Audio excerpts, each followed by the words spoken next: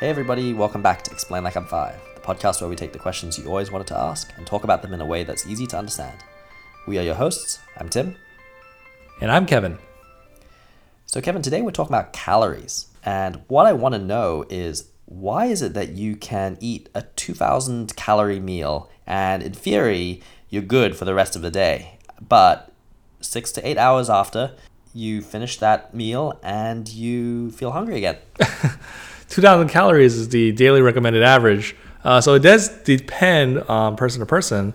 But to answer your question, here's how one person on Reddit explained it in true ELI fashion. So think of your body like a steam engine.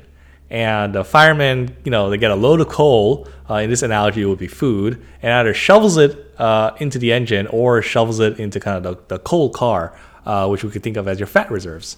So hunger is kind of the fireman saying, hey, just so you know, I'm not getting any coal right now. It could be an issue. It doesn't care that the coal car has plenty. Just no more new stuff is kind of coming in. Well, that's a great way to explain it. So yeah, hunger is not actually directly tied to your calorie intake. Your body uses a lot of different metrics to decide whether or not you should be eating, including things like nutrient levels and how full your stomach is. That system has been tuned to our evolutionary past when our diets were actually much less calorie dense. Now, when you're mostly eating stuff like berries and lean meat, it's not possible to consume 2,000 calories in a single sitting. So the body prompts you to try to eat multiple times per day. Someone who eats all of that in a single burger, for example, will have enough energy to technically make it through the day, but their body will eventually start screaming at them to eat something anyways. So another question that comes up with regards to calories is this curious fact that oftentimes cooked food has more calories than its raw counterpart. Why is this? Indeed. So the heat from cooking actually partially breaks down the food, making it easier to extract the calories from the food. So since you use less energy to get the energy from the food, you kind of net more calorie intake. There's also cooking methods that often involve adding things like butter that tend to also give the whole meal more calories. Of course, but how about the counter argument that says, when you cook, many foods actually shrink a little bit and maybe weigh less after being cooked to their raw equivalents? Wouldn't that be less calories then? That's also a great observation. What this does mean is that when weighing your food on a food scale or using maybe volume to portion food, cooked food is more dense than with actual food. Raw food contains lots of water. Water evaporating doesn't, really reduce calories. So cooking sometimes makes indigestible foods more digestible. A lot of plant food, for example, has digestible material surrounded by, some indigestible material like cellulose. So the plant cell walls are not digested by humans, and a lot of it passes through us without being extracted, unless, however, you cook it and make it more of a digestible. That makes sense. Now, related to more or less calories, why is it that restaurant food vastly has more calories than food than you have at home? Yes, those calorie counts are often pretty insane. And there's a very simple one-word answer to that question. What is it? I bet one of our listeners already has it in their heads.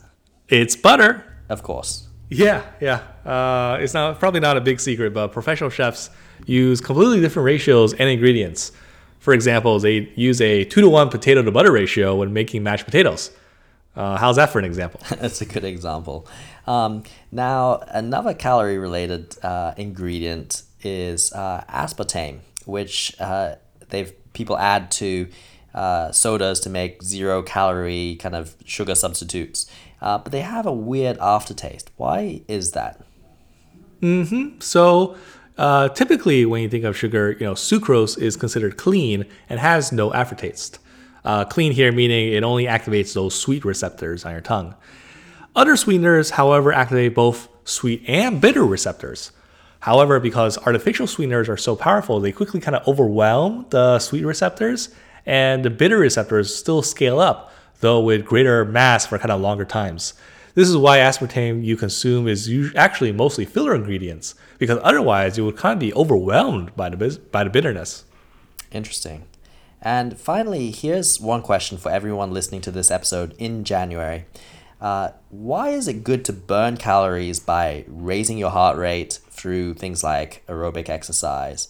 But other things that raise your heart rate, say caffeine or stress or anxiety, is not a good way to burn calories. That's also a great observation. We don't fully know the real answer, but in general, I would say it's not just the increased heart rate that's the benefit. It's kind of all the other thing that's happening along with it that kind of creates that net benefit.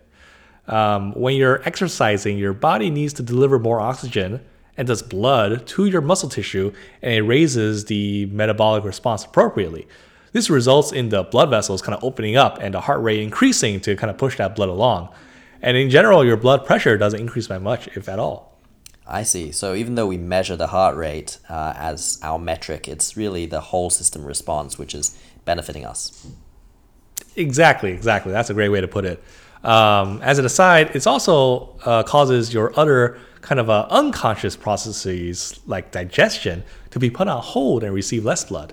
And this is why you can get stomach cramps if you exercise too soon after a very large and heavy meal. So how about drugs or stress? Well, things like stress or certain drugs, again, they increase your heart rate, but they don't result in that corresponding opening of the blood vessels. In fact, in the case of some drugs, the opposite will occur and your blood vessels will constrict. With your heart pushing faster through blood vessels or some same or smaller diameter, this results in an increase in blood pressure, and it's that chronic exposure to the increased blood pressure that can cause problems. It could stress the muscles in the heart and the blood vessel linings. And this is all because the heart is having to squeeze harder than before due to this increased pressure. Caffeine has some of these effects too. It is both a diuretic, that means it makes your body excrete more water, and vasoconstrictor, makes your blood vessels narrow. So you just laid out a bunch of very logical arguments, for why this is the case. Why did you say we don't really know that exercising and raising your heart rate is good for you? Yes. So this is all back to the scientific method.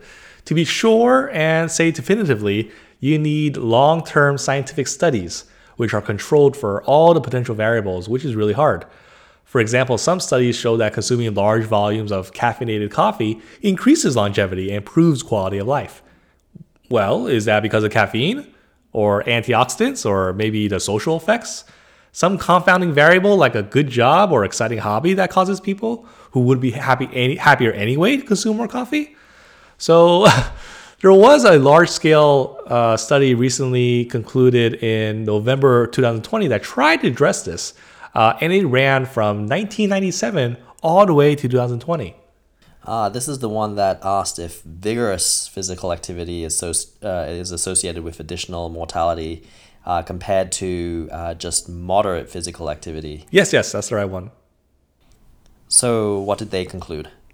So their study, which had 400,000 participants over a 20-year period, and looked at people who had the same amount of exercise, just some with more vigorous activity, they found that for the same amount of total physical activity, either classified as moderate to vigorous, participants with a greater proportion of vigorous physical activity had lower all-cause mortality. So physical activity does matter. Well, now we know that. Did you learn something new today?